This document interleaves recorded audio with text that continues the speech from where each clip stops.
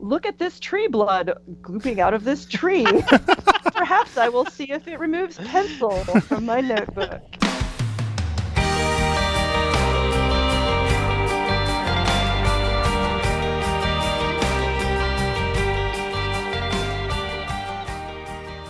Hello and welcome to episode 104 of the Erasable Podcast. I'm Johnny Gamber, and I'm joined by my ever-amazing co-host, Andy Welfley. How are you, Mr. Andy? Very good. I'm excited about today's show. Yeah. So maybe you've heard that graphite is a type of carbon. Maybe you've heard how similar graphite is to diamonds at the molecular level. Maybe the idea that something black and soft being so similar to something shiny and hard made your head hurt. Tonight, we are very happy to be joined by Lenore from the RSVP podcast. Lenore is a chemistry professor at the University of Louisville, and she's going to help us understand the chemistry of pencils. Hey, Lenore, thanks for joining us. How are you? I'm great. Thank you guys so much for having me on. This is so much fun. We're glad you're here. And maybe we should be feel calling like you Dr. Hoyt. Sorry. Yes. I only make my husband do that.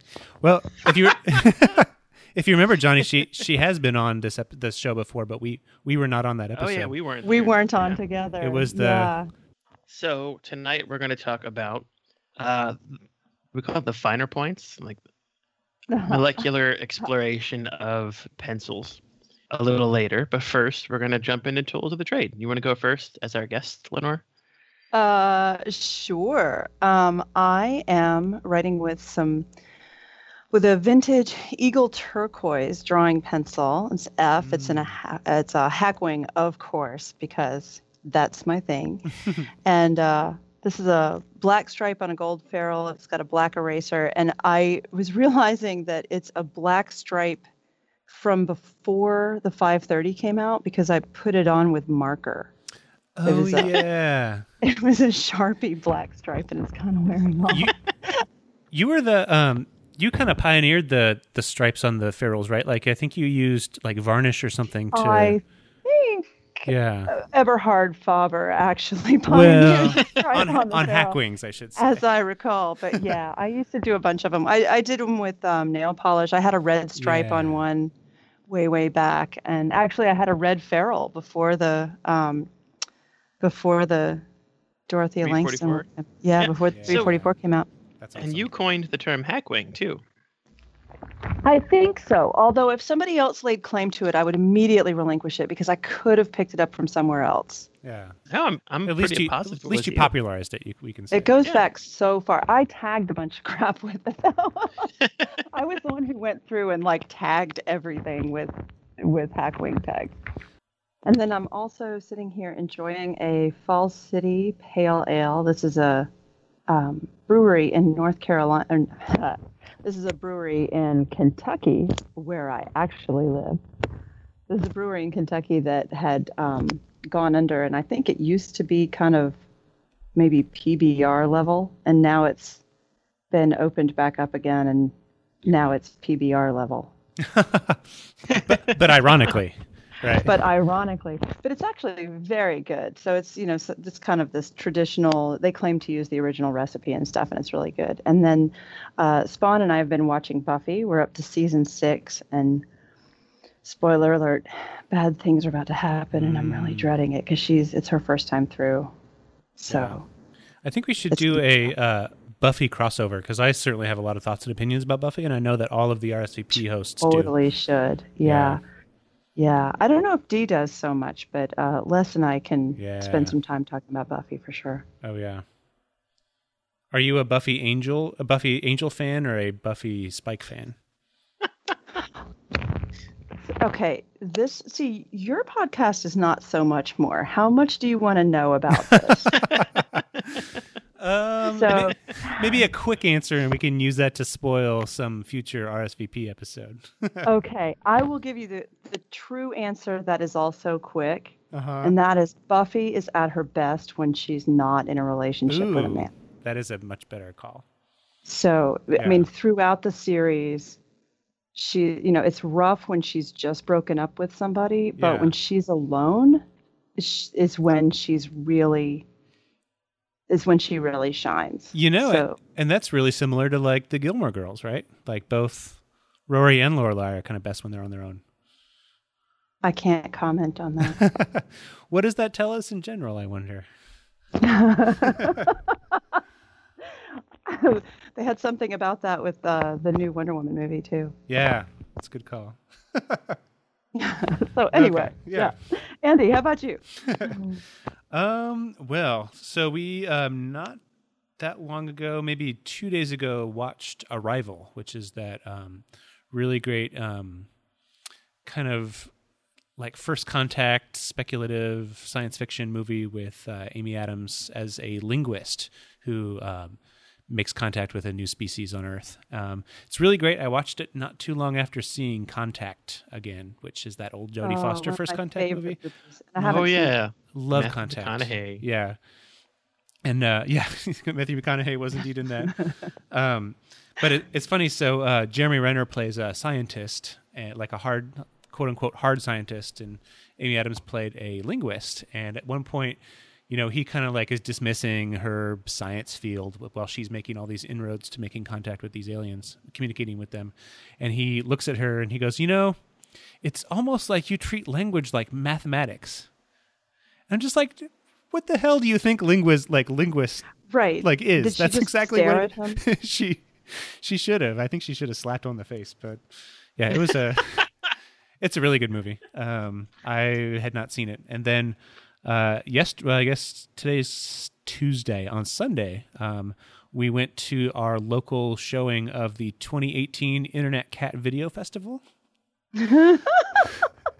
Which was a good hour and a half supercut of a bunch of cat web videos. It's exactly like you would think it would be. The guy who does... Are you familiar, Lenore? I'm assuming Johnny's not. With Henri, the French kind of like noir cat. Yeah. Yes. The guy who makes that does this. And wherever they show it, the proceeds from the festival go to like a local like shelter or a spay and neuter clinic. And that's what they did here. So... it was pretty good. That is so brilliant. Yeah. So, No. Johnny's not allowed to talk.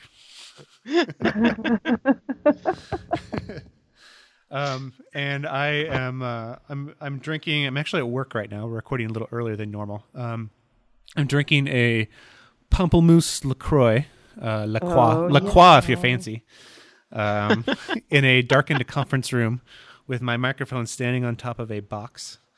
Writing in my in my Baron Fig Confidant with a Palomino Blackwing 602. How about you, Johnny? Nice. Yeah. Nice. So I've just been watching a lot of TV lately. So we started Endeavor, season 1 in the pilot. But that show is so mellow I have trouble staying awake. But it has nothing to do with the quality of the show. And similarly, we were watching Grantchester, which I can stay awake during. And did you guys see Ozark? It came out last year on Netflix. No, I haven't seen it. So it's about this I like Jason family. Bateman, but I haven't seen Yeah. it.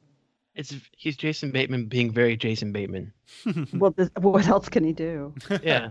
So it's about this family in Chicago that has to run away to Lake Ozark to launder money for Mexican drug cartels. But like the kids are sort of in on it too. So it's like a sequel to Arrested Development? Arrested Development meets Narcos. But there's no shadow of a dad going around talking about not teaching lessons. Michael, I've made a huge mistake. Yeah, it's super good if you guys are looking for a sort of dark, season-long caper. They're up to season 2. It's really violent, though, like graphically violent. But I can handle it. And I just finished rereading with Charlotte Harry Potter 5 like an hour ago, which is the big one. Yeah. Speaking of things getting rough. That's Harry Potter 5 is like the Harry Potter Buffy season 6. Yeah, and that's the one where he's like has all these like pressing mental health issues, and you're just like, I just want to hug this kid. He's so unhappy and or smack anxious. him. Or both. At the end, I wanted to smack him a little. And I'm enjoying Perrier because I don't feel well. No. Hardcore. And I'm writing with a Blackwing 344, speaking of red ferals. And I write Notepad's members only edition, which is almost exactly the same color as the Blackwing. It's very autumnal. So yeah. Why don't we jump into fresh points? I see Lenore's got like a bunch of really good ones. Do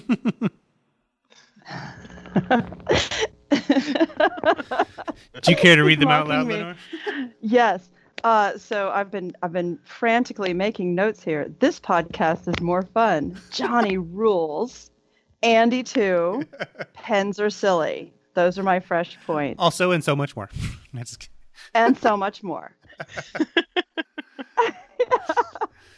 Don't tell. No, I don't have any fresh points, and I have to confess. I gave an exam to almost 300 people last week, and I'm still grading them. And I have another one to give on Thursday to another 100 people that I haven't started writing yet. I got nothing. I got nothing. So nothing is fresh. So you guys, please go ahead. Stale points. Yeah, cool. I'll leap in then. All of mine are actually just like, it's probably a little infuriating because I have 3 of them, and the timing of this recording worked out so that I don't have a lot of really good detail on them. The first one is just, I guess, news about the Blackwing volumes that's coming up. If we were recording a week later, we would have a lot more information on this. But yeah, Blackwing announced the number of their fall edition of the volume set. It's Blackwing. Yeah, it's Blackwing 33 and a third. That picture made me like salivate. Yeah. So they usually what they do is when they announce this on Instagram, they put up like the volume number, and then they have like a blurred out background that you can like barely tell what it is. This time they did not blur it out, and it was very clear. And that is, it was a piece of black shiny vinyl with grooves in it. So that combined with Blackwing, combined with the 33 and a third number, it just seems pretty obvious unless they're really screwing with us. Right. So what is made out of black shiny vinyl and has grooves cut in it? Yeah, it has something to do with associated with the number 33 and a third. Yeah. So we don't know specifically what, but probably something to do with records. Vinyl records. Maybe. Johnny, I know Johnny has he loves himself some vinyl records. Oh man, I own one record. Do you have a record player? Is that true? No, I own Tool Undertow as a gift for my 21st birthday. Huh. That's the only record I own. Sad. I think it's Saturn. I think they're going to jump on the Field Notes bandwagon and do Space nonstop. It's going to be a black pencil with a silver ferrule. Yeah. And a white eraser and stardust all over it. I'm in. Yeah. So that would be really sweet. 33 and a third, of course, being the RPMs for a standard, one of the, I guess, album-sized record. Yeah, I don't know. It'll be interesting to see if it's like has something specific to do with somebody specific. Like, is it maybe the inventor of the phonograph or the record or something? I don't know. Or is it just sort of generally like, hey, yay, records? Because they're big music people. I think Harry Marks is pretty set on it being about that Naked Gun movie, the third one, I think. Leslie Nielsen forever. That would be amazing if it was just a tribute to Leslie Nielsen.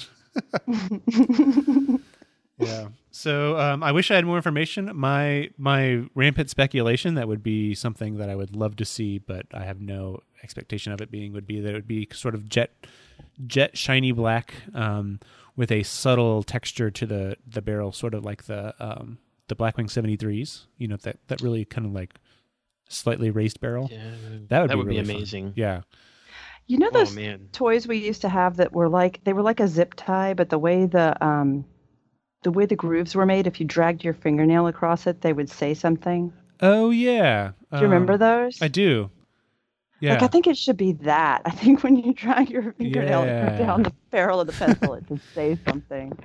Somebody in the group said that it should be an extra firm core so you can actually use it as a phonograph needle. That would be amazing. But yeah, next time we come back, we'll have more information about that. Something we have maybe a little more information on is the big CW Pencils announcement. This is something that's going to be part of their delayed fall quarterly box. but it's also a brand new product, like regular product in it itself. And it's something that I wish our dearly beloved Tim Wasson was here to talk about, because it's totally up his alley. Except that once it comes out, he will be. Yeah, that's true. Right? So Yeah. It is a baseball scoring pencil that was a partnership between CW and General Pencil, which to me is really interesting because I have never seen General partner with somebody like this. Like, Musgrave does this all the time. And Johnny, correct me if I'm wrong, doesn't this make the third and final U.S. pencil company they've had a collaboration with? Because they did a J.R. Moon one too, right? Charles said somebody who used to own something has sort of struck out and made a fourth company, but they're doing like high-end stuff. I don't remember what they're called. The guy that used to have Rose Art or something like that. Oh yeah, I know what you're talking about. But I mean, I don't think that counts. Yeah. I think you're right. So they've done a couple different Musgrave collaborations. Yeah. And they've done That's a good point. They did the Futura pencil with GR Moon, if I'm not mistaken. Yeah. And now they have a General Pencil one. So like, not even counting, some of their collaborations with like Viarco and Grandash and things like that. Like, this is really cool. Who could say no to Carolyn? I know, that's true. It's comes in a box of 6. They're $10 for 6 of them, $2 each if you buy them. Sorry, I just lost my train of thought. If you buy them in a single, they are round barrel, soft eraser, and a dark smooth core. So I'm assuming it's a little lighter. It's dark enough to show up on glossy scorecards and smudge-proof enough for toothy cardstock, she says in the description. So I have never scored a baseball game, nor will I probably ever score a baseball game, but Tim sure does, and Mr. Brad Dowdy sure does. So I think these are going to be great. And I think she said that Meredith from CW Pencils designed the box and the barrels of this. So that's super cool. It's awesome. Yeah, I'm excited. If you get the quarterly subscription box from CW Pencils, she did confirm in our group that you will be getting one of these, and I'm sure I'll be ordering another box. But yeah, I'm a big fan of these guys. I was actually really hoping that the pencil box was going to come in before we were recording today. Yeah. That was kind of my backup plan for Flashpoint. And that's... I was like, I'll have something to talk about. And I figured it would, but she sent out that email saying that it was not going to be showing up in, it was going to be a little delayed, and I wonder if it was because of this. But it's fine. We should... It's probably good that we recorded anyway, just because it's been 3 weeks in general.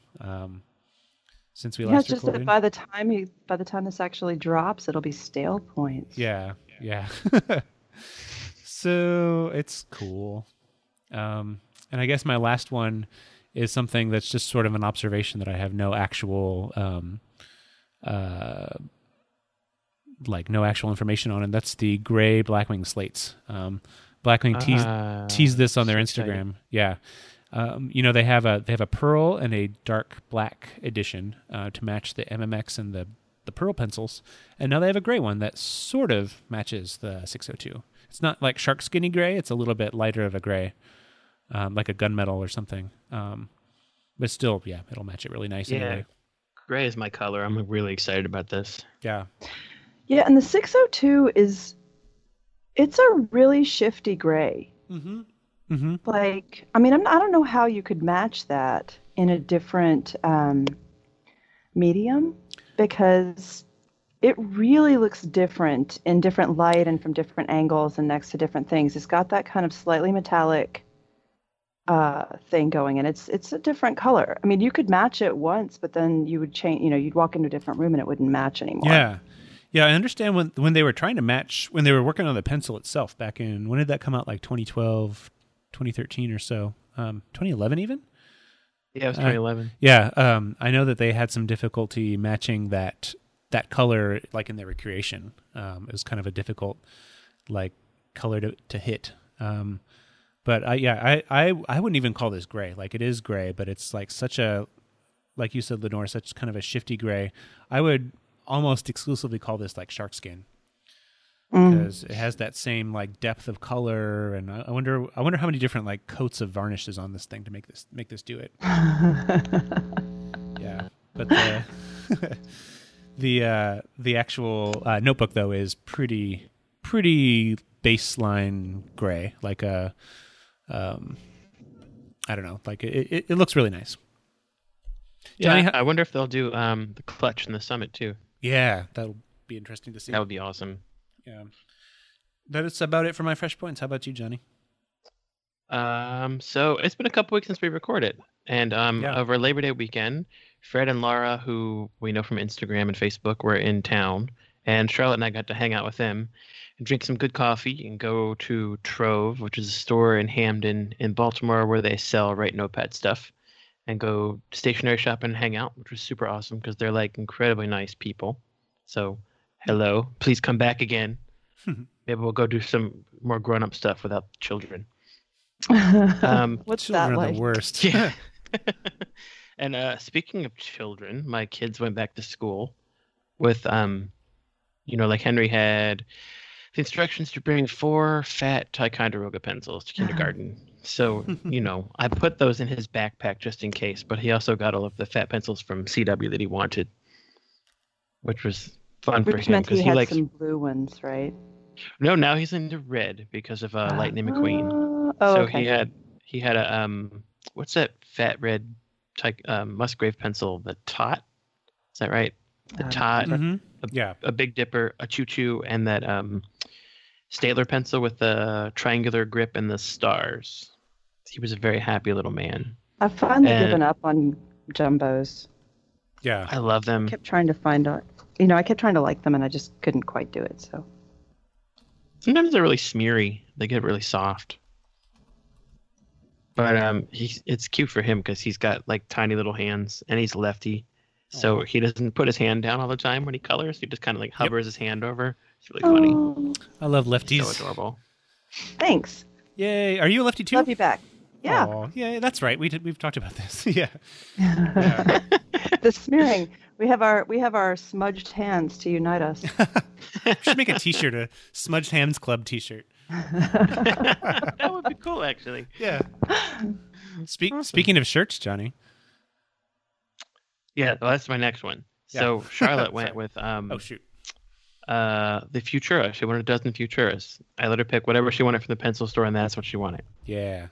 Thought That's was a good kind choice. of cute, but also kind of boring. 12 the same thing. Yeah, so if you're in our Facebook group or on social media, you might have seen that Musgrave, in their new rebranding efforts, has released freaking T-shirts, which is so awesome. I'm so excited have, about one of them. Yeah, they have the Tesco Working T-shirt, which looks so awesome. I'm going to give those pencils another whirl because, damn, they're really cool looking. Well, we've And talked. they- Go ahead. Sorry, go on. I was going to say we've talked so much about it's such a weird pencil, right? Like the designs on it are weird, and the varnish is weird, and the fact that they And made even it. the like plastic bag that it comes in. Yeah, Yeah. everything's It's super weird. weird. And the idea that they took that one out of all of their lineups and made that into a T-shirt before the other ones, equally weird T-shirt, I'll tell you, but a very exciting, equally weird T-shirt. If it doesn't come in the same bag, I'm out. Folded up real small. And they also have one that's blue with their new logo, and it's Yeah. similar to their new trademark color, which is like perfect blue. It looks really good. Because when you think pencils, you think like yellow or red or green for Ticonderoga. You never really think blue. It's the color of the cub, isn't it? Of the what? The cub. You're right. Is it? Well, it's close, right? Yeah, It's kind of a it's pretty powder blue. similar. Yeah. Yeah. It's sort of like a royal blue with like a drop of navy in it. Oh, have, it's coming through very different from that on my screen. They have packing tape now for their packages that I've seen in person. So that blue is really cool. So I don't know if we're allowed to say this, but we have Henry Hewlin from Musgrave on next month on our podcast, which is so awesome. So they have in their new marketing efforts, they have a new marketing person and a new design person who happen to be husband and wife. And the marketing person, Nicole, and I were chatting last week. So she's going to drive all the way over there from Nashville, Tennessee, and set them up with her snowball mic and we're going to get to talk to Henry, who's famously on all their videos, and I think his son too. So that's going to be super, super. I'm like kind of losing sleep over this. What a get. That's terrific. I think I'll, just so we can make sure we have some interesting questions to ask, we should maybe post in the group at some point. Before then, just kind of gathering questions. Yeah, this has been on our wish list since we started the podcast. Yeah. And talk to anybody at Musgrave. And honestly, as soon as they started being active on social media, we discussed like, oh, hey, maybe there's finally somebody there who knows what a podcast is, and we can actually get them on our podcast. And it just so happened that this person is incredible and like was already sort of like dialed into the stationary community and, you know, followed you, Johnny, on Instagram. So yeah, this is the perfect time for us. And maybe we'll all go to Shelbyville and meet up and get a tour and all be in the same room for once. I'm there. We'll all get our matching tattoos in Shelbyville. Yes, it'll say Pencil City. I'm map questing Shelbyville. Yeah, it's not too far from Nashville. My friend. Yeah, it's kind of far from me actually. Yeah. I might still crash your party. Oh, you better not tell me when it is. I feel like all of the RSVP parties have happened in like New England. So we need to bring one to the central. The heartland. The heartland. It's really true. Yeah. Hey, can I share a back to school story with you guys? Yeah. Nobody in my life understands this, right? So I went and had lunch with Spawn at her school last week. And I got there and they weren't down in the cafeteria yet. So I went up to her room and she was in there working and they weren't lining up yet. And I went in and just kind of squatted down next to her. She's in 4th grade. And then I realized she's doing her work at school with a 211. And I was like, woo! And she's using it too. Like that brown eraser, it's half gone. Yeah. And, you know, it's like she's on it. And I'm thinking, okay. Where'd she pick that up? I'm not sure how I feel of it. Well, she claims one of everything that comes into the house, right? Yeah. So, so she's, you know, and just remember that when they came out, they were just like the same price as any other Blackwing, right? They're just, you know, just a couple dollars a dozen more expensive than any other Blackwing. So she had a couple. We didn't know they were special back then, right? We didn't know that they were gonna be special later on. You know, like I've got one box left that I'm kind of hoarding because I really like them. But apparently I like them more than what I could get on eBay for them. I haven't sold them yet.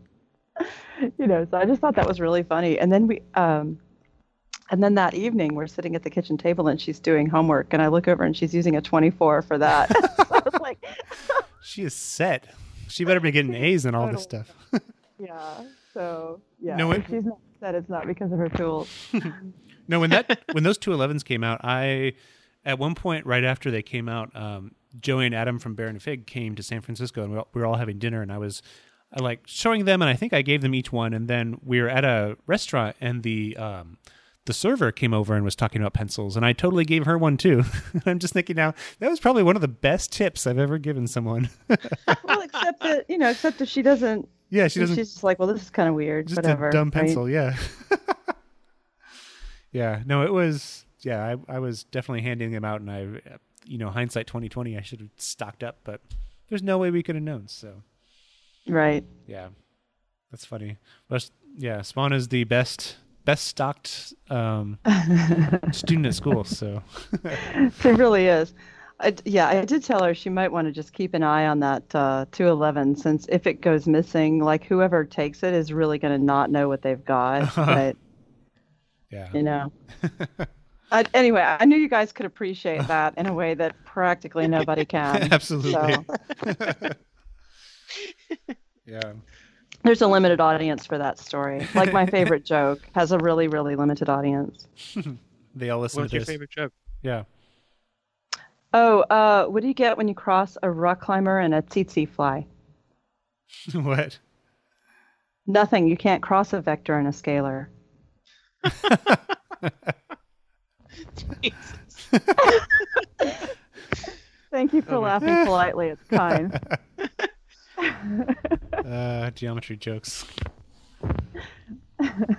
All right. Do you want Little calculus, little biology.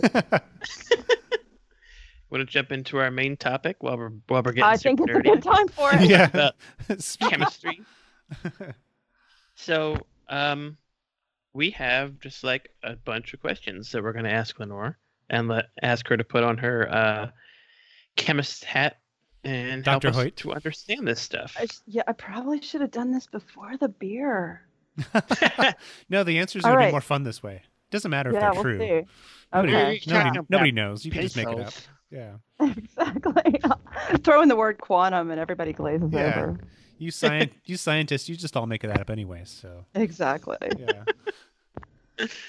Awesome. So I'm gonna go first Yeah. All right, shoot. because there's a J next to that question. Graphite and diamonds are similar on a molecular level. Like they have them next to each other at the Smithsonian in Washington at the Natural History Museum in several different places because of, I don't know, I guess it's ironic. So one is soft enough that you can write with it, and one you can cut glass with. So how can that be true if on a molecular level they're so similar? Okay, so I'm going to trust you guys to know better than I do what's actually going to be interesting to people. And you can edit this down for content and interest however you want to. Okay? Just pretend you're Neil deGrasse Tyson, but without all of the like bloviating. Mustache. Yes. I've got much less mustache than he does.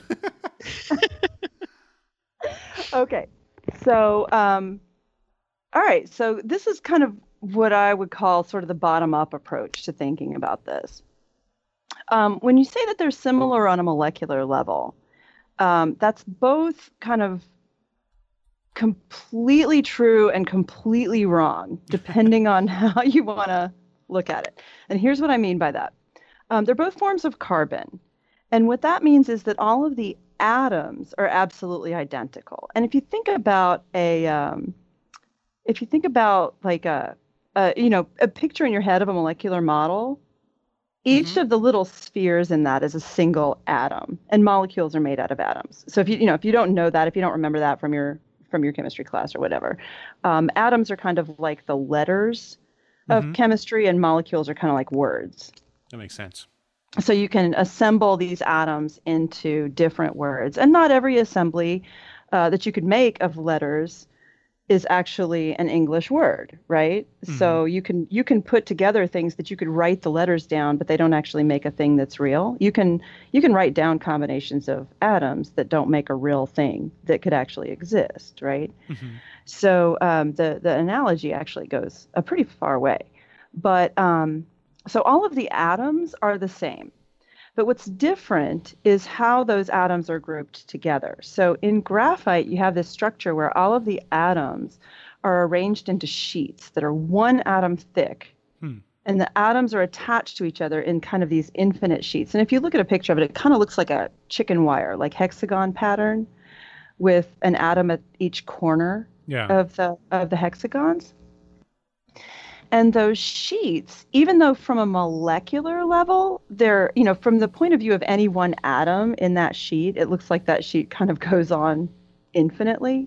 But if you think about a particle that has 1,000 atoms in it, like a sheet 1,000 atoms large, most of us would think that's a pretty big sheet. But if you have, let's say, I'm doing some math in my head here real quick. If you had an ounce of carbon, then you'd have somewhere on the order of 10 to the 21st, 10 to the 20th. Wow. Of those sheets. So that's a one with 20 zeros behind it. Oh, yeah, a one with 20 zeros after it. Wow. So, yeah.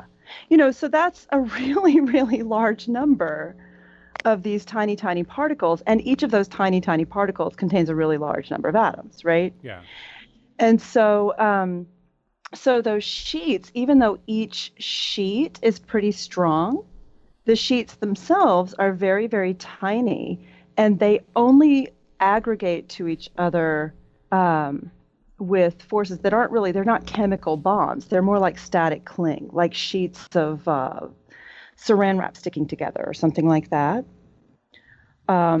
And so it's fairly easy to shift those sheets apart from each other. And because of that, you get these properties of graphite where it can be used as a dry lubricant, right? You can, if you put graphite dust between metal parts, then the metal parts rubbing together just rubs those sheets apart from each other.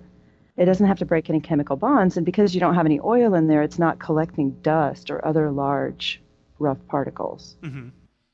And so the graphite, the hard thing with graphite is actually getting it to stick together, right? More than scraping it off. It's getting it to actually stick together.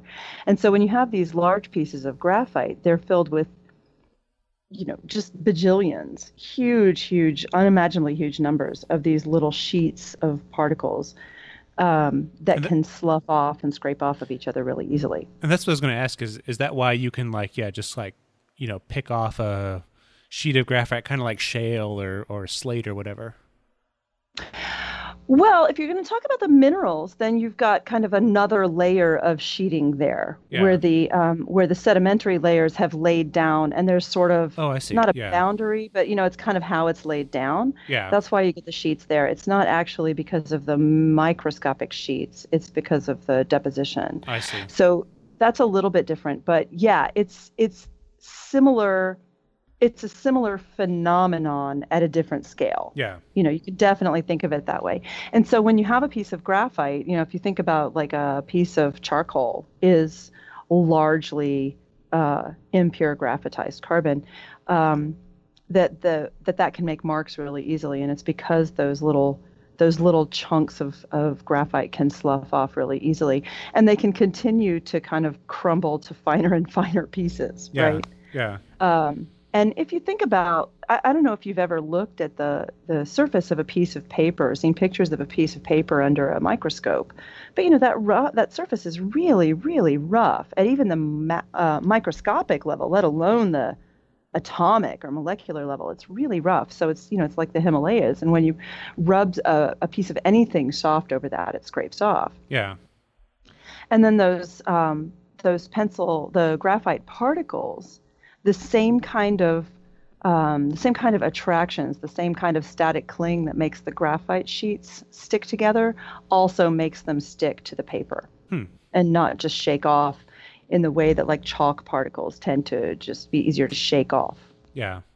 So when we say then that, pencil is forever, we mean that like, pencil markings don't fade with time and UV exposure like ink does.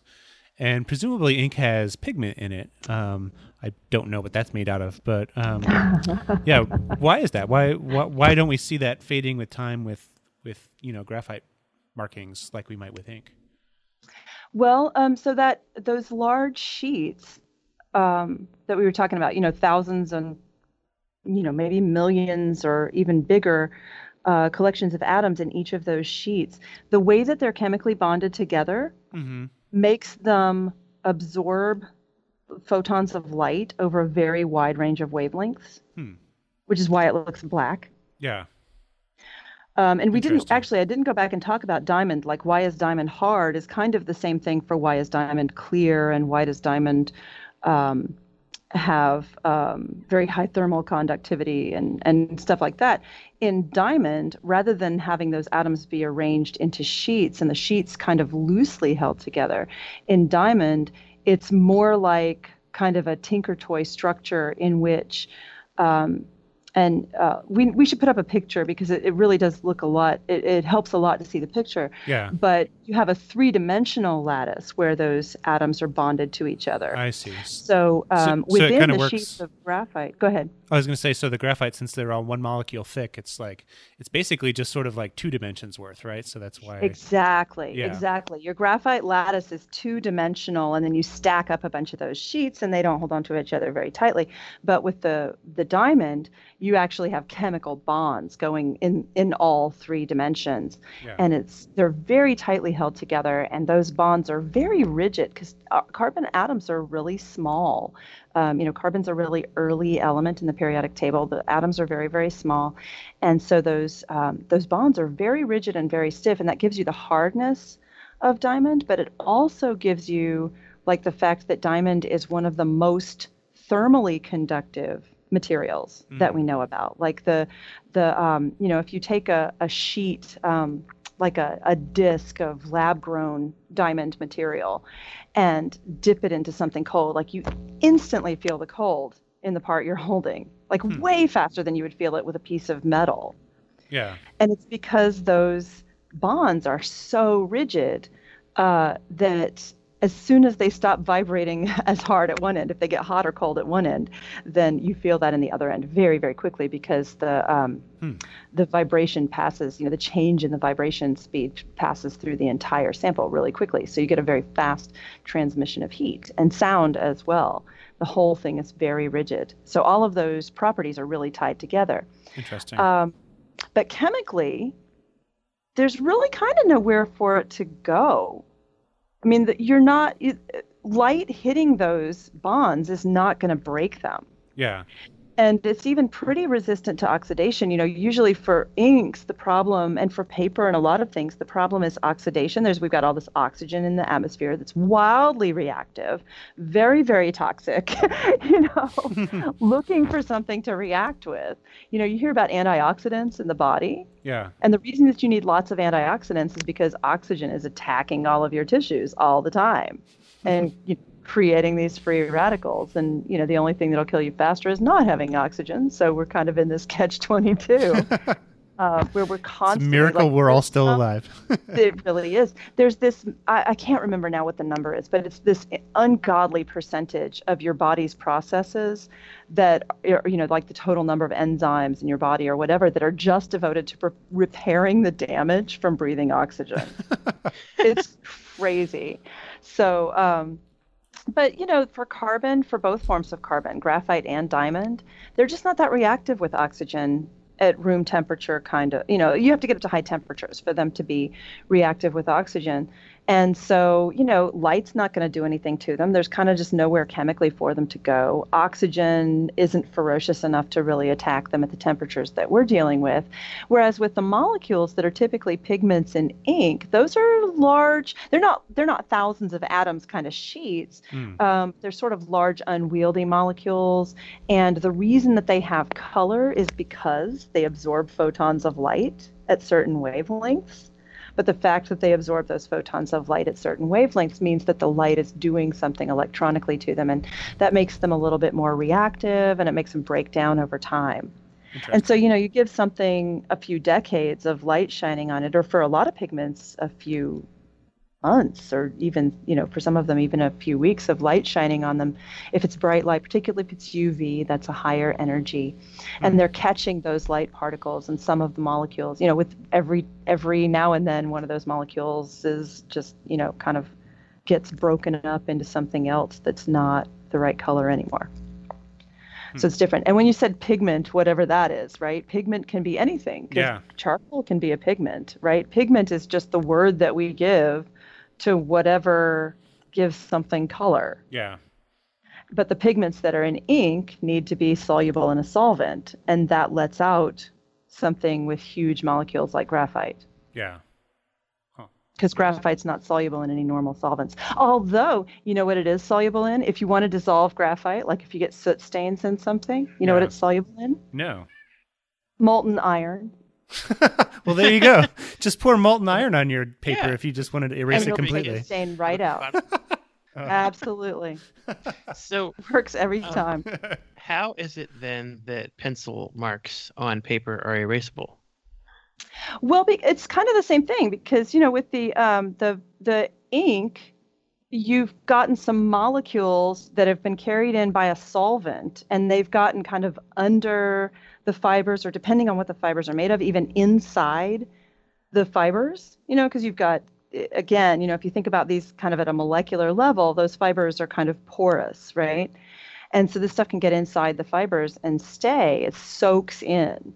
But the graphite's dry. Just like when you put graphite dust into your front door lock to lubricate that mechanism, it's dry. It's not wet, and it's just sitting on the paper. It's held on there by static cling.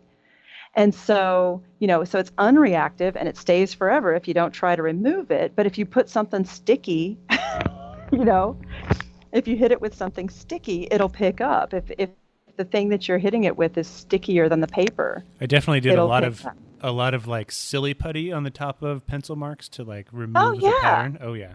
Right.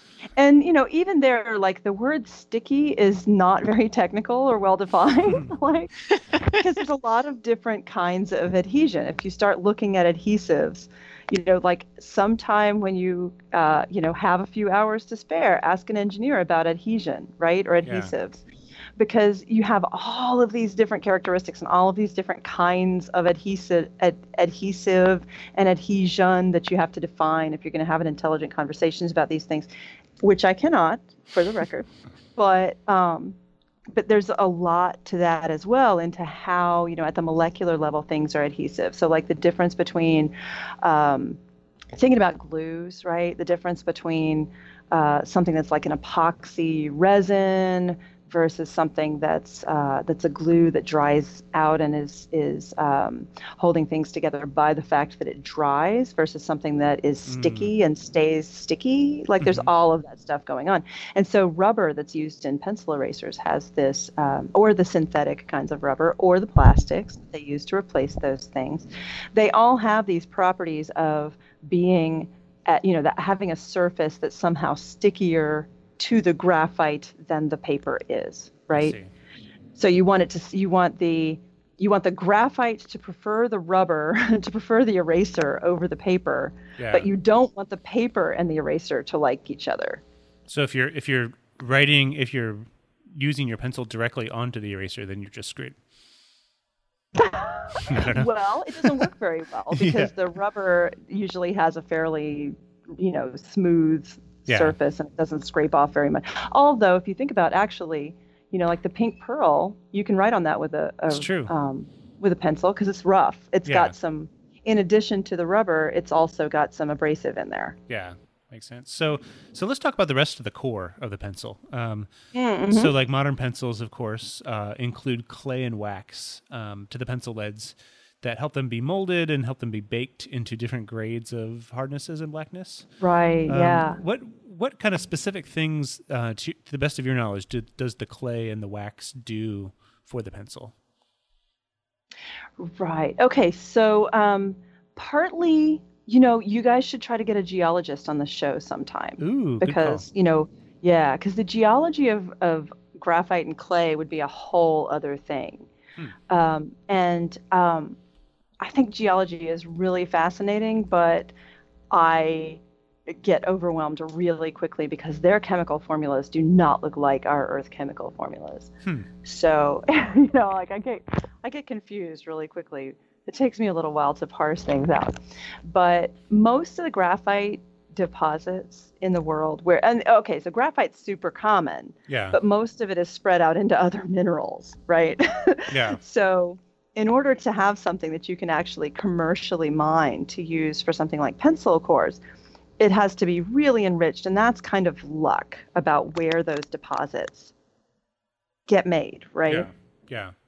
Not many of those deposits are of sufficient purity or sufficient, they don't have the right properties to be able to just cut rods out of it.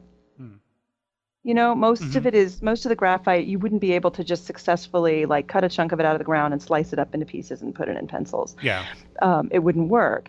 And so the big advancement was figuring out that you could take this graphite, mix it up with something that you can mold around. Clay. Right? Clay, which people have understood very well for many thousands of years. And shape it into the shape that you want, and then take that clay mixture. Basically, we think of it as graphite with clay in it, but really what it is pigmentized clay, right? Oh, it's clay with graphite in it. I mean, and it's both, but there's a little bit of a mental shift if you think about one versus the other. So, Yeah. we're taking a stick of fairly soft clay that we've mixed color into, right?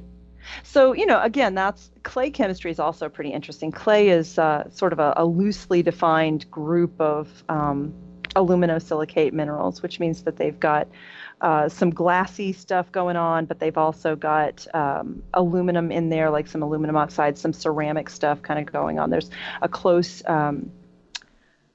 association, of course, between glasses and glazes and ceramics and clays. Mm-hmm. And one of the cool things about clay is it's everywhere, so pretty much, I suspect anywhere you go in the world, you're going to be able to find deposits of clay that will work at some rudimentary level for making pottery out of and stuff. Yeah. And so, we had talked before about the Bavarian clay, and I couldn't find out anything special except that it just, it sounds cooler if you say that it's Bavarian clay, but it's probably the finest Bavarian clay. Right. Exactly. That there's probably some nice clay there, but it sounds really cool if you specify because people love a story, right? So it's interesting though that it's really like pigmentized clay, but when we talk about a pencil, we concentrate so much on the graphite element of it. It seems like maybe the performance of that pencil is very much based on the clay and the wax as well, rather than just the graphite. I mean, sure. Yeah. When was the last time you commented on how great the glass was that your beer bottle was made of? Right. Yeah. Exactly. That's a good point. Yeah. But if it's not there, you don't have beer. So. Yeah. We tend those kinds of things are 99% invisible, right? Yeah. Somebody should make a podcast about that. Somebody should make a podcast about that. So yeah, and then the wax, the wax is the one component that is really going to be affected by temperature changes around human temperature ranges, because for the graphite and the clay, how for us the difference between 100 Fahrenheit and 0 Fahrenheit is like, the difference between inhabitable in the middle of that and uninhabitable at either end, right? Yeah. Yeah. That seems like a really big temperature swing for us. But for the graphite and the clay, that temperature range is really all the same.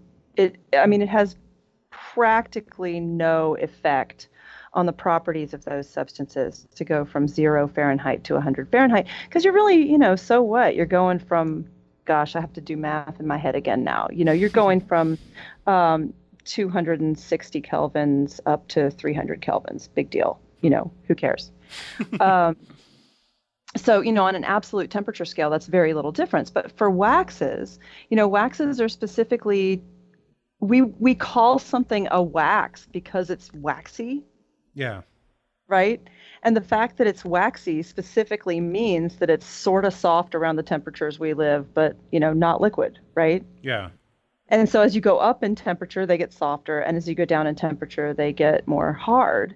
And so, those are the things that are going to really be affected. So this is me conjecturing. I haven't actually done tests on this or really looked into it very deeply. But when people comment about certain pencils, not seeming to work as well if they leave them in the car or whatever, I suspect that's because those are waxier pencils and they're being affected more. They're going to get harder at lower temperatures. Whereas if you have a low content of wax and it's mostly graphite and clay, it's really going to be hardly affected at all by temperature because it's all rock hard at that point. Yeah. But I don't know that much about about the waxes that go into them. There's a lot of different things. Wax is not a chemical term. Wax is really a practical term. And so a lot of biological waxes do have a certain sort of chemical structure in common. They're basically like oils, but bigger molecules. So they tend to be solid at room temperature. I see. Rather than liquid. Yeah. So I think Johnny, you had mentioned animal fat. Stearic acid is one of the common things that's one of the common wax additives, and that's frequently derived from animal fats. And there can be other things, And then you've got beeswax, and you've got paraffin waxes that come from. They're just heavy petroleum molecules. So there's a lot there, and I suspect those formulations are proprietary. Yeah. And also boring. Sorry. So we're sort of in the middle of a big shortage of cedar for various reasons, but still, really, really premium pencils are usually made of cedar, black wings, and really high-end Japanese pencils. So, what makes incense cedar, the one that they specifically use, an ideal wood for pencils? Does it have to do with the resin, a certain amount of air in the wood, the straight grain? Like what specifically about cedar makes it so great for pencils? Yeah, so I had a little bit more trouble getting information on this. And I will say that wood science is not chemistry. I can tell you that the wood is made of cellulose, but that's not going to be very helpful in talking about the specific properties of it. But I was looking at actually some woodworking websites about this, and they say that cedar is a really nice choice for carving. It holds fine detail, but it's still soft, and that's not a really common combination, right? So like you can carve really fine details into oak, but it's very hard. So I don't think oak would make a good choice, right? For pencils, because you couldn't have a little hand pencil sharpener that you change the blades on once in a blue moon and have it be sharpenable. Right. And that's one of people's big complaints about the Swiss wood is that it's hard to sharpen. And it is. And I think that's partly because of the kind of wood it's made out of and partly because of that heat treatment that they do. It makes it very, very hard and very, very dense. And some people like that for writing with it, but it does make it much harder to sharpen. So you need something that's going to be soft, but it's also got to be hard enough that when you're sharpening it, you don't get that kind of fiber surface pulling up like you do on some, those really cheap like novelty pencils, like the Halloween pencils or the foil pencils. Yeah. And you sharpen them and you get that kind of fuzzy layer, where the fibers are up. And it's just horrifying. Like it's so awful. They're made of sadness. And, that's the chemical component is just sadness. That is yes sadness, and I think there's like 5% tears of the damned in there. It's so bad, but that's the wood, right? It's a really fibrous wood. It's very soft. It's probably cheap, which is why they're using it, but it doesn't make for a good so you're kind of doing that balance between hard enough to have a nice smooth surface on it. Yeah. But soft enough that you can actually cut it with what, let's face it, to a woodworker would not be considered a very competent hand tool, right?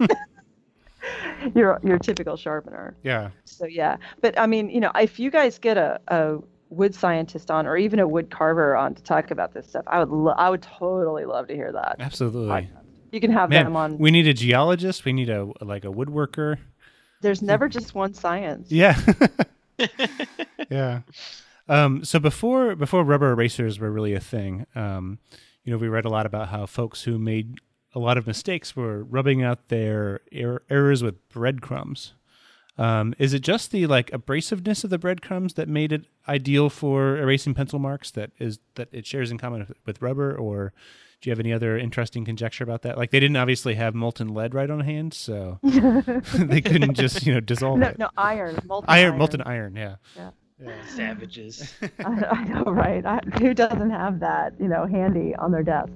I don't know, and I think it's really just coming back around to that texture thing. Yeah. That it's something that people would have had handy, that has a surface that basically, if you kind of think of graphite as dirt, yeah, then any surface that it would cling to, you could in principle use as an eraser, right? You just have to find something that those little flecks of dust would rather stick to than they would rather stick to the paper.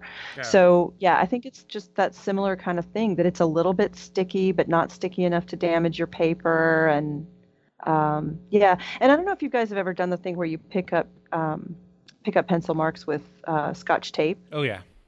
Yeah. So that's something that's directly sticky, that if you're careful to not get it too stuck to your paper, you can pick up graphite with it. And if you did it repeatedly, you could probably remove most of it, right? Mm-hmm. So I think it's just that same thing again. I think it's just that static cling kind of effect at the molecular level where those little particles are jumping off of the paper and onto the other surface. And rubber, I looked at chemistry of rubber is a little bit crazy. And we've talked a lot in the group about erasers hardening up over time or going, they either go hard or they go chewy, right? Yeah. Yeah. Yeah. And it's because, again, of that oxygen and UV light, because the rubber, natural latex rubber is, there's like the 90 to 95% of it that's actually the polymer, oh shoot, I forgot what they called it.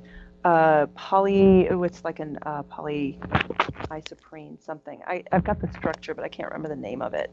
But it's like 90 or 95% that polymer, but then it's also got a bunch of other stuff in it. 5% of it is like proteins and fatty acids and resins and salts and waxes and other things that come from the sap of the plant, right? Yeah. Because these are things that ooze out of the cells of plants. And what it's really there for is to seal a wound on the surface of the plant and, maybe poison some bugs.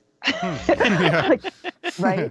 It's to seal over those wounds in such a way that they don't get fungal spores or bacteria in there that can attack the plant, because plants are constantly under attack from pathogens, just like animals are, and they have to constantly fight them off. So this is part of the immune system of the plant.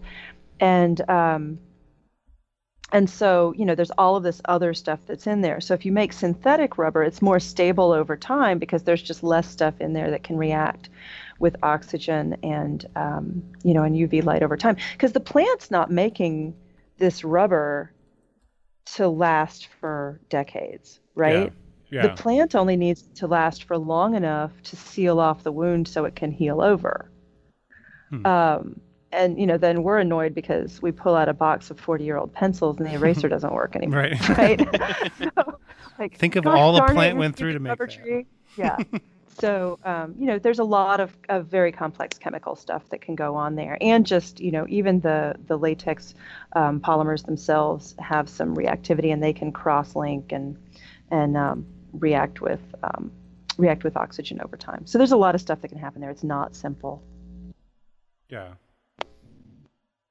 So, my next question was going to be about plastic erasers and why they work better than rubber erasers. So, you really talked a lot about why they would last longer, because they're not they're not designed to be as short-lived. But I think people still call them vinyl, but they've taken vinyl out of them in most of the European countries for environmental and health reasons. But, they're like usually a soft white plastic, and they don't harm the paper as much as, like a pink eraser does, but they also do a much better job of removing graphite. Right. Oh my gosh. They would probably make a gentle. really crappy pair of boots. Do you think the new Blackwing's going to have a vinyl eraser? Yeah. It should. Be banned from Europe. Oh my God. Well, so but think about it, right? Because if you're just making plastic, right? Okay, so the tree does not care about your Magnum Opus, right? The tree does not care about your dry feet or protecting your hands from from whatever kind of ick you're wearing rubber gloves to stay away from, right? The tree it's doing its thing, and we've taken this stuff and sort of adapted it to a bunch of other purposes because it's kind of a magical substance. It's an amazing substance, rubber. But still, we're adapting something that exists. So if you set out, once plastic exists, if you set out to make a plastic that has certain properties for a certain application, you can tweak it however you want to, right? You can just mess around with it until you find something that is the best that you've found. Yeah. Right? So why do they work better? Because they're engineered, is why. Because people actually played with the chemistry of it until they got something for one specific purpose. But I don't think that Mars plastic is going to be it's probably not the same kind of rubber or polymer formulation that they would use to make rubber gloves or rubber boots. Yeah. Right? Or a rubber zipper pull or something like that, right? All of those, if you set out to make a formulation that's good for one purpose, then you're making it specific to that one purpose. And the advantage of that is it's probably going to be great for that one purpose. But when you get specificity, you lose generality, right? Yeah. So, why are the plastic erasers better? Because they made them for the purpose of erasing things instead of being like, look at this tree blood glooping out of this tree. Perhaps I will see if it removes pencil from my notebook. Right? Such a romantic view of erasers. I'm a hopeless romantic. What can I say? Someone needs to start an eraser blog called Tree Blood. Tree blood Yeah, glooping out. Tree blood and other synthetics. Like most other blogs, they would have 3 episodes, an apology episode, and then it would be gone. Oh, wow.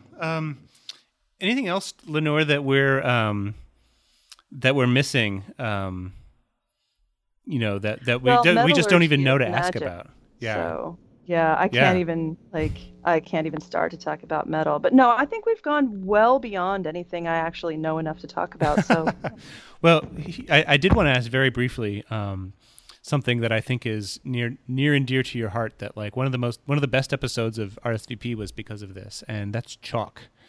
Your chalk episode was so good, and honestly, like something I didn't ever think a lot about because like I mean, I used chalk all through school, and I mostly like would just like sneeze at chalk dust. But it's such an interesting substance, and there's a big takeaway for like the blackwing of chalk, which I think is something you came to. Do you want to talk maybe just a tiny bit about that?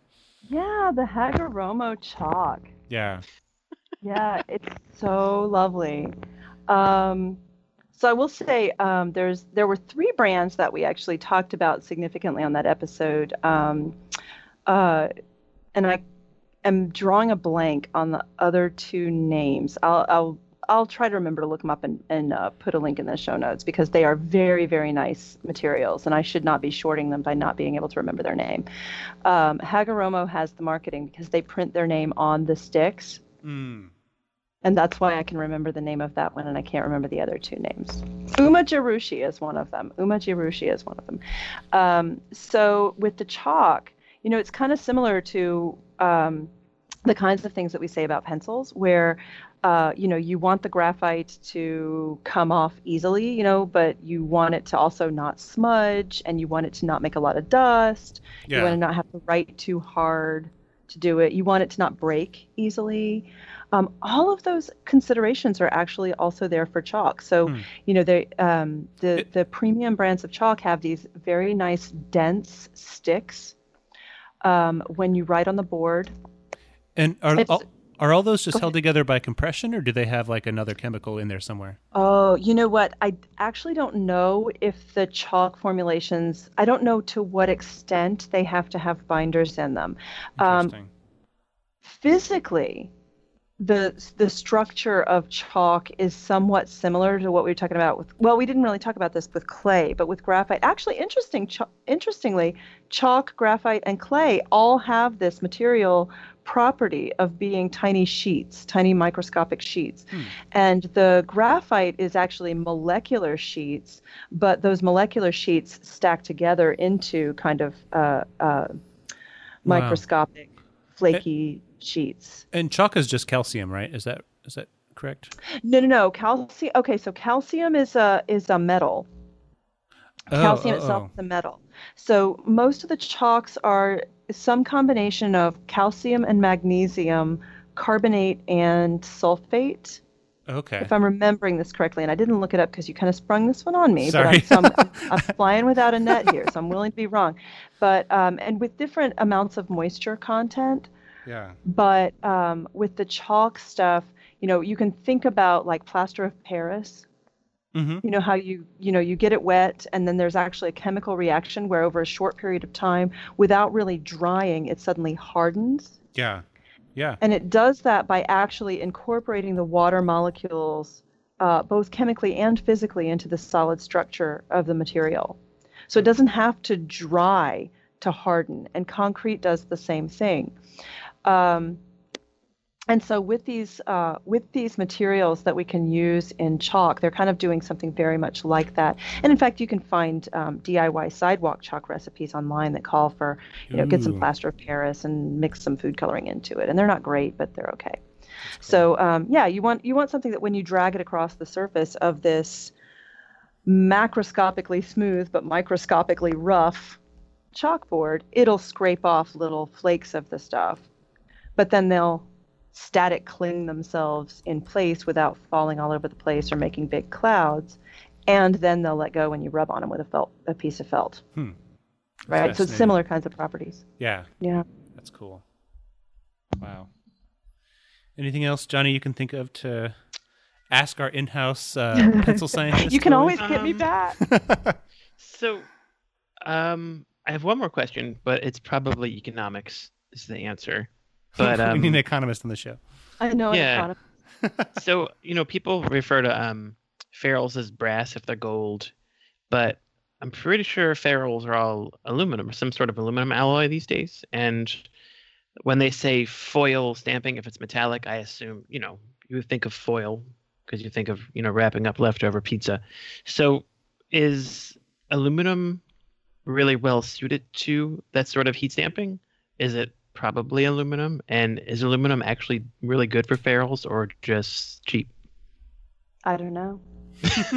No, I mean, I really don't. I don't know what the materials are that they use in those. And there's a lot of, so metallurgy is kind of black magic. Like it's art as much as science. You get some, you get some kind of difficult to predict things going on when you're looking at metal alloys. So yeah, I don't know. Metallurgists, that you should get a metals engineer on for that, or somebody from the pencil industry. But yeah, I don't think brass would make a very good ferrule because it does tend to be, it oxidizes and it's hard. But that being said, you can find vintage pencils with copper ferrules or brass ferrules. They do turn colors over time particularly if they're subject to exposure to moisture and oxygen. I'm guessing that the same kinds of metals that they use in like the quote jewelry end quote that's sold out of gumball machines. Those kind of just pot metal nickel or they're alloys because they're whatever's cheap and malleable, right? But it bends easily. Because for most kinds of pencils, and I'm not talking about Blackwings here because their ferrules are pretty robust, but if you think about most kinds of pencils, the ferrules are actually quite fragile if they weren't supported from the inside by the eraser and the wood barrel. Yeah. They're quite bendy. Yeah. So I don't know what kinds of metals, but you're absolutely right. It would be as much an economic decision as a practical one. You need something that's cheap, that can be worked in your industrial machines. Yeah.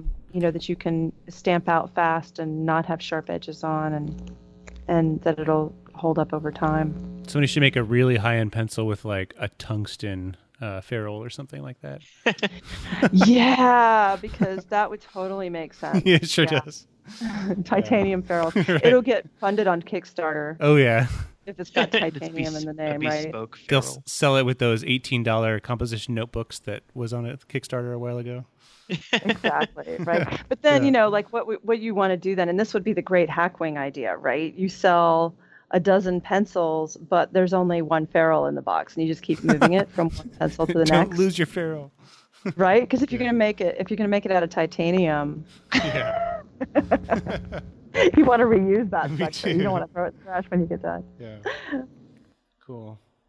Well, I am. I'm out of questions. What do you think, Jenny? Thanks for joining us. This was super awesome. Yeah. I think we upped our nerd credit a little bit. I think so. That's so. not offensive. I mean, in a good way. Yeah. In a very good way. So, Lenore, can you tell us where folks can find you on the interwebs and social media if you want? Yeah, I'm mostly findable through the Erasable group or the RSVP Stationary Podcast group on Facebook. And you guys should totally check out RSVP if you haven't already, because Les and Dee and I have so much fun making it, and we want to be able to keep doing that. So yeah, it's a great show. To me, it feels both the group and the podcast feel, not in any way that it's copying or imitating, but it sort of feels like the same amount of like conversationalism and congeniality, but like with a much wider focus, not just on pencils, but sometimes on writing and sometimes on tape and sometimes on chalk, right? Yeah, and sometimes on Buffy the Vampire we're kind Slayer. of the sister podcast, right? Yeah. So the group is fantastic. If you didn't feel comfortable posting it in the Erasable group because it's not about pencils, like RSVP is the perfect place. We take everyone. Yeah. Open and affirming. We're ecumenical. Yeah. How about you, Andy? I am on the internet at woodclinch.com or at wealthy.com. So why did I put an ad in there? That doesn't make any sense. Or wealthy.com. And I'm on Twitter and Instagram at @awelfly, AWELF as in Frank, LE. How about you, Johnny? So I am on the internet at pencilrevolution.com and on social media at Pensolution. We are, of course, Erasable. You can find us at erasable.us. This is episode 104, which you will find at erasable.us/104. You can find us on Twitter and Instagram at Erasable Podcast. Our official Facebook page is facebook.com/ you guessed it, Erasable Podcast. And unexpectedly, our Facebook group is facebook.com/groups/just erasable, which if you're not a member of, if you're listening this far into a podcast, we'll probably enjoy it. So thanks for tuning in, and we will talk to you next time, hopefully about fall releases. And when you said erasable, I was going to say, but if you pull molten iron over us, we're the dissolvable podcast.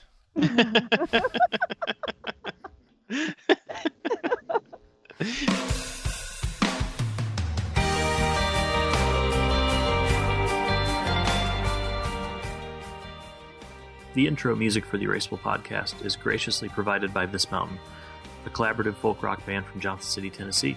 You can check out their music at www.thismountainband.com.